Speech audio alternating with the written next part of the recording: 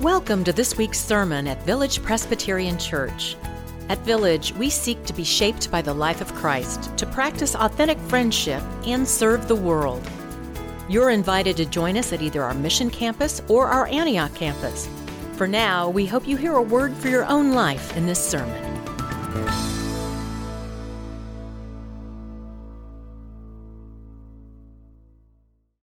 Please pray with me. Holy God, as the psalm says, your word is a lamp unto our feet and a light unto our path. Still our hearts and minds now, that we might draw closer to your word and closer to you. Amen. Our first scripture reading is from Psalm 119. This can be found in your Pew Bible, I believe on page 557. I did not bring my bulletin up, but it should be printed there. And we are reading from Psalm 119, beginning at verse 97. Listen now for the word of God. Oh, how I love your law. It is my meditation all day long. Your commandment makes me wiser than my enemies, for it is always with me. I have more understanding than all my teachers, for your decrees are my meditation. I understand more than the aged, for I keep your precepts. I hold back my feet from every evil way in order to keep your word. I do not turn away from your ordinances, for you have taught me. How sweet are your words to my taste, sweeter than honey to my mouth. Through your precepts I get understanding, therefore I hate every false way. Your word is a lamp to my feet and a light to my path. Friends, the grass withers and the flower fades, but the word of our God stands forever. Amen. Now when he came to Nazareth, where he had been grown up, he went to the synagogue on the Sabbath day, as was his custom. He stood up and read, and the scroll of the prophet Isaiah was given to him. He unrolled the scroll, found the place where it was written, "The Spirit of the Lord is upon me, because he has anointed me to bring good news to the poor. He has sent me to proclaim release to the captives and recovery of the sight to the blind, to let the oppressed go free, and to proclaim the year of the Lord's favor." The eyes of all in the synagogue were fixed on him. Then he began to say to them, "Today, this scripture is fulfilled in your hearing." Oh my goodness, all of them were just filled with praise, and all spoke well of him and were amazed at his gracious words, and then came to him and he said, wait a minute, wait. Is not this Joseph's son? He said to them, "Doubtless you will quote to me this proverb, 'Doctor, cure yourself.' And you will say, 'Do here also in your hometown the things that we have heard you did at Capernaum.' He said, 'Truly, I tell you, no prophet is accepted in the prophet's hometown.' But the truth is, there were many widows in Israel in the time of Elijah, when the heaven was shut up for 3 years and 6 months, and there was a severe famine over all the land. Yet Elijah was sent to none of them, except to a widow at Zarephath in Sidon. There were also many lepers in Israel in the time of the prophet Elisha, and none of them was cleansed, except Naaman the Syrian." When they heard this, all in the synagogue were filled with rage. They got up, drove him out of the town, and led him to the brow of the hill on which their town was built, so that they might hurl him off the cliff. But he passed through the midst of them. and went on his way. This is the word of our Lord.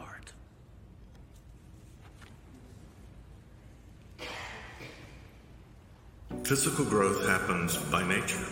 We are born. We learn to walk. We develop skill and personality. We get jobs. The body moves in one direction. It's unavoidable. Spiritual growth is less a given. There are experiences that demand an engagement of our faith. The first time you fall in love, or hold a child, or say the 23rd Psalm for someone you have loved a long time. These and other experiences become part of our faith journey, but these alone will not develop faith as it could be. Through the journey of our life, for our faith to grow, sometimes we need to ask for directions.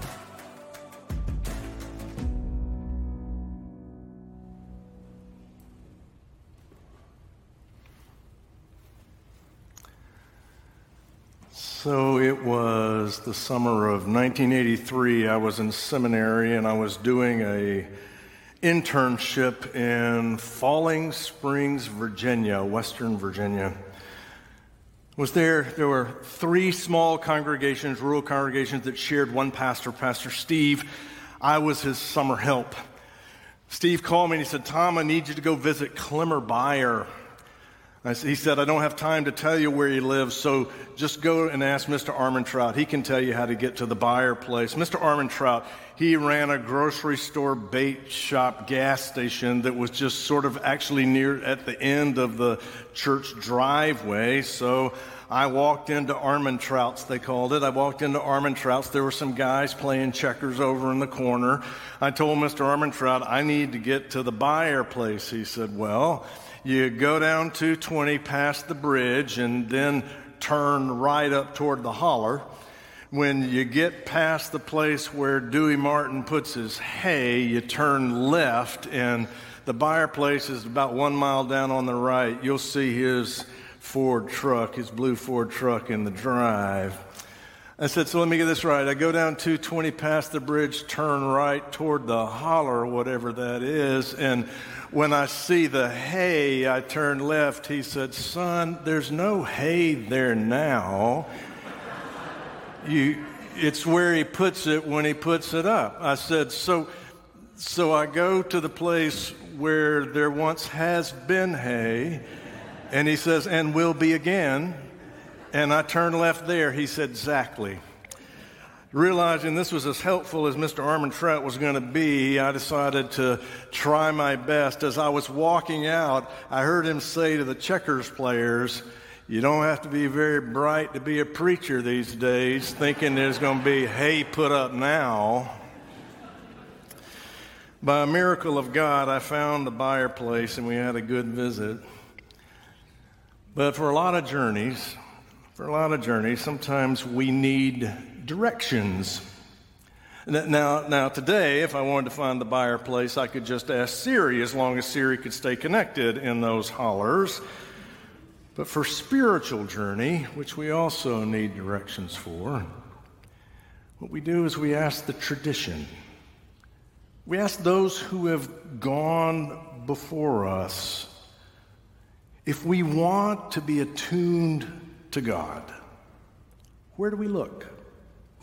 If we want to recognize God's presence and work in our world and in our lives, what do we need to do? Where do we find God? Now, spiritual journeys, see if this rings true for you.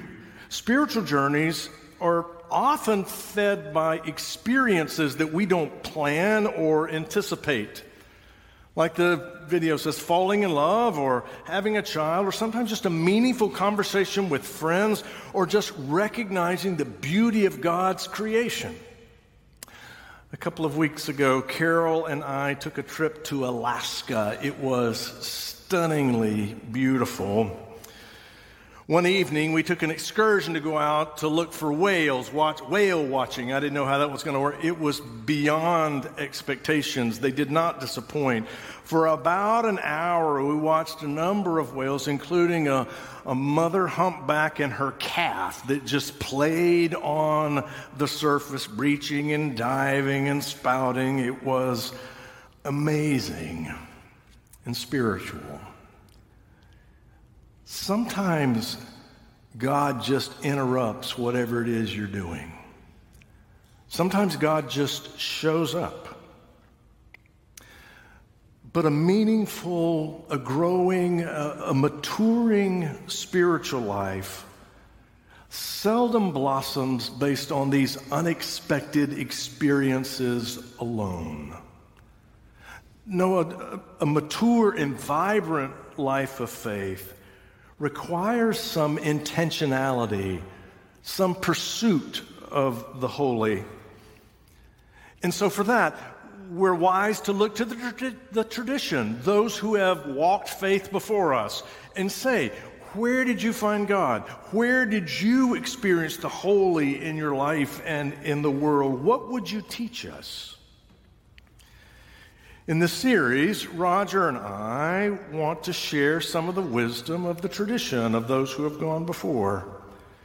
And the first and most obvious response they give us is Scripture. The strange and familiar stories of Scripture provide us insight into the working of God in the world. They train our eyes, if you will. They train our hearts to see God alive in us and in the world. Now, the Bible is not a magic book. It's not.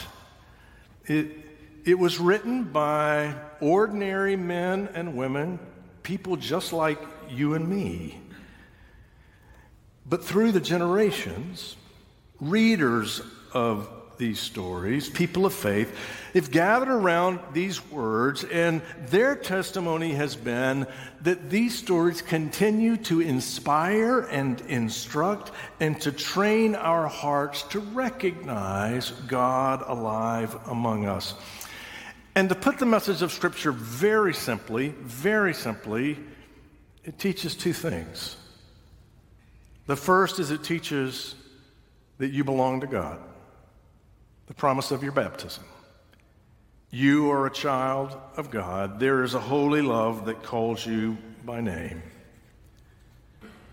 And secondly, the Scripture shows us that we are not home yet, that life is not yet as it should be, that there is a promised day, and toward that day, God is always pulling and pushing and leading and wooing us to that better life.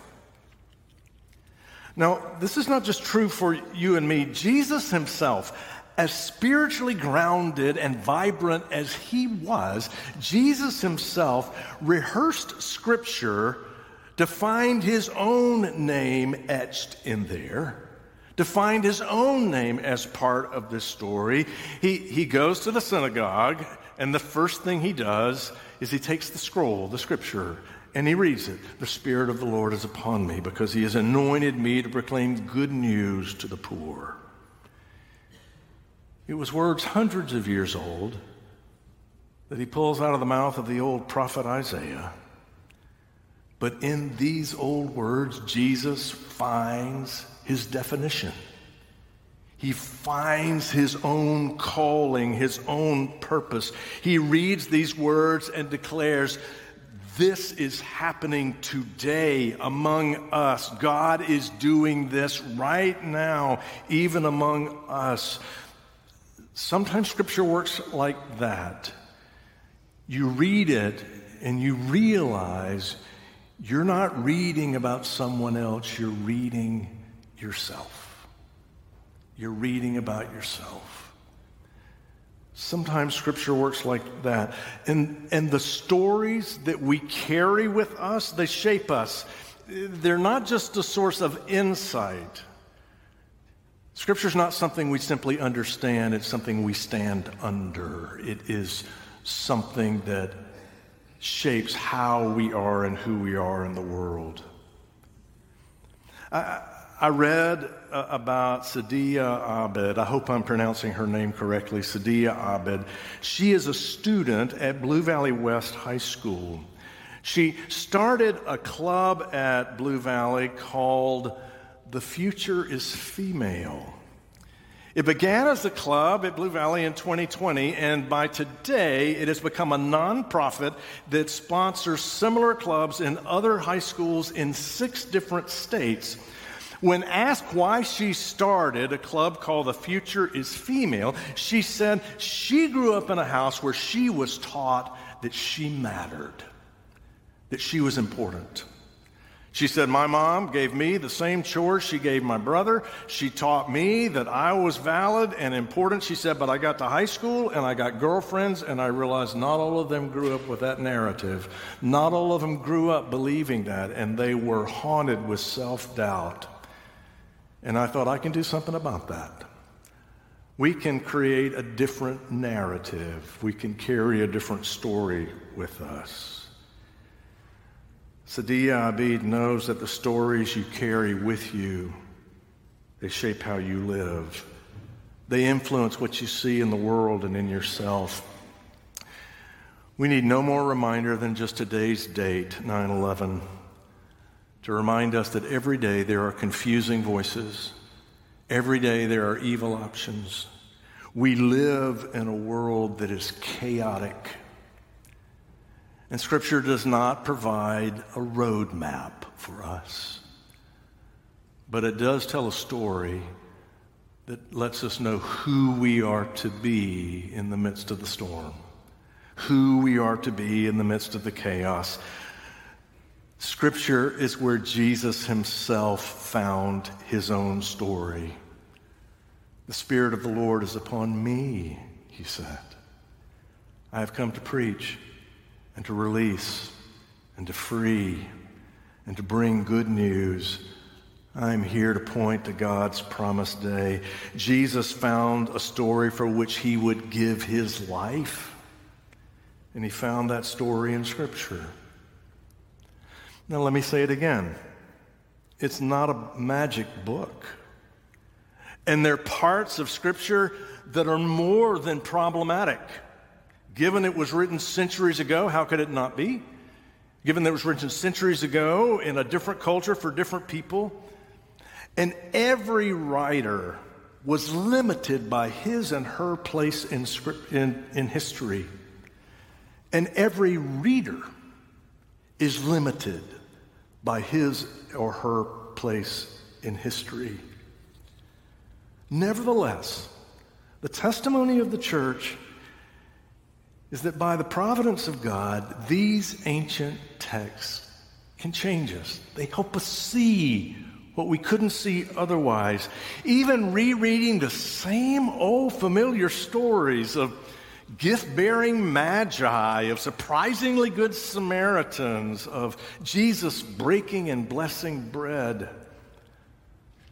of sweat-soaked angels from pushing away a tombstone. These stories, they change us. My friend Scott Black Johnston, he's pastor at Fifth Avenue Church, colleagues with my daughter Sarah. Scott has just released a wonderful book called Elusive Grace, and in it, Scott tells a story about Reverend Craig Barnes. I know Craig, but I did not know this story.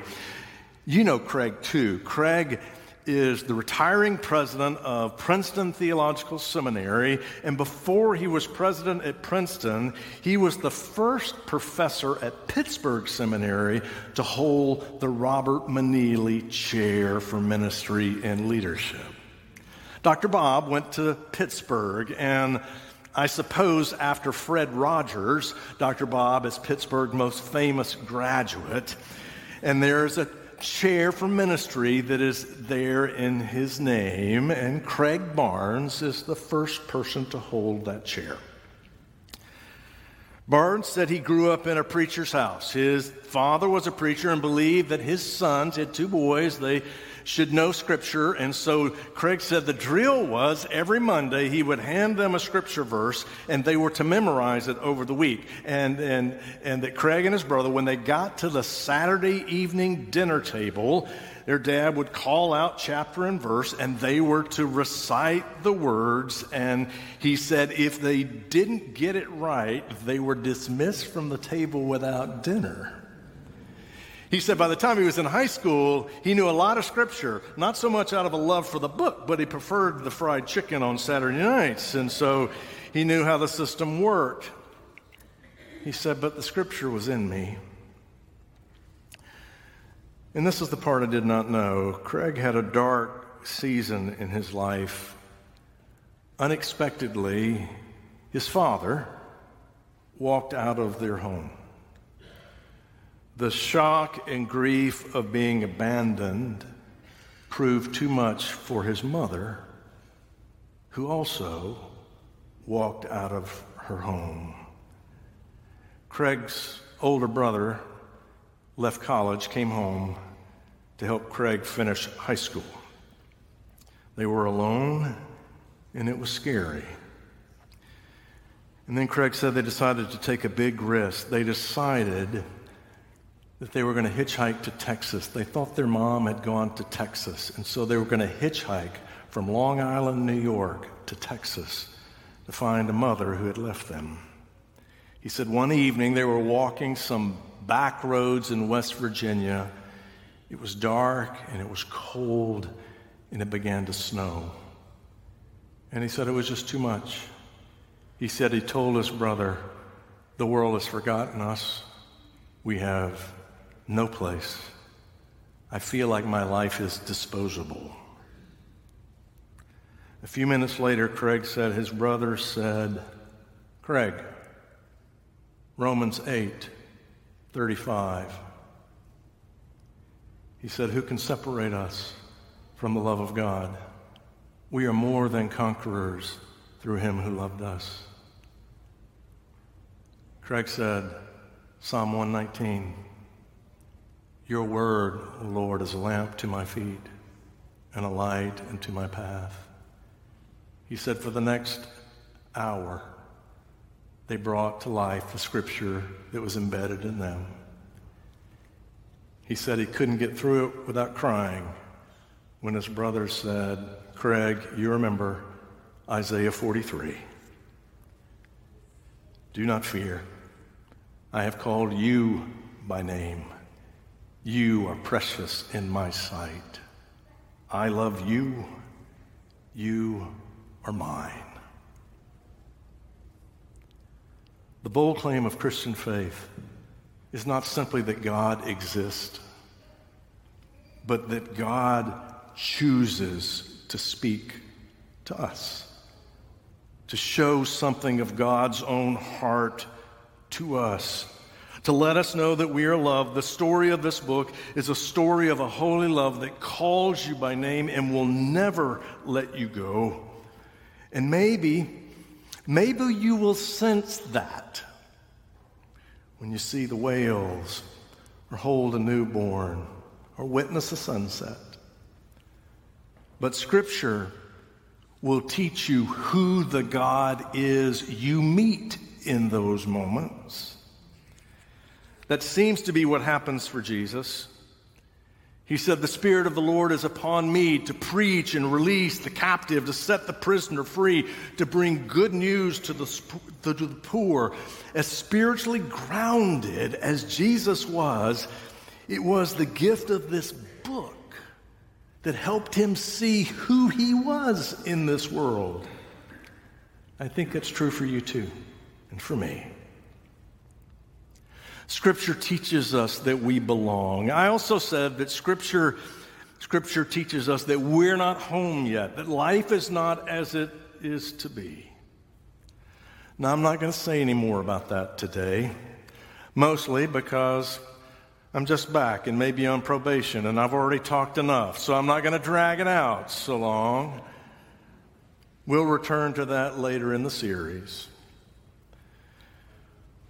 So today, I just want to say as we begin a new program year, I want to invite you to sometime this year do something that connects you with the stories of Scripture. Go to a class. We have them Sunday mornings. We have them through the week. They're men's groups. They're women's groups. They're young adults groups. Join a Village Connect group. It's a good time of year to do that. You can watch the videos and have conversation with people you care about and who care about you. Look, some people do this kind of thing all the time. Others never do. You don't need to do it all the time, but do something. Find something that connects you with these old stories, because I think if you do, you will discover, or you will be reminded, and we all need to be reminded, that you are loved by a holy love that calls you by name. And of course, come to worship, because here every week we will rehearse and gather around these old words. We will rehearse them again and again and again until they are in us. And as we know, the stories we carry, they shape us. They inform what we see in the world and in ourselves. Pray with me. Gracious God, we believe. Help our unbelief. In Christ's name we pray. Amen. Thank you for listening to this week's sermon at Village Presbyterian Church. Learn more about us at villagepres.org, and we invite you to join us again next week.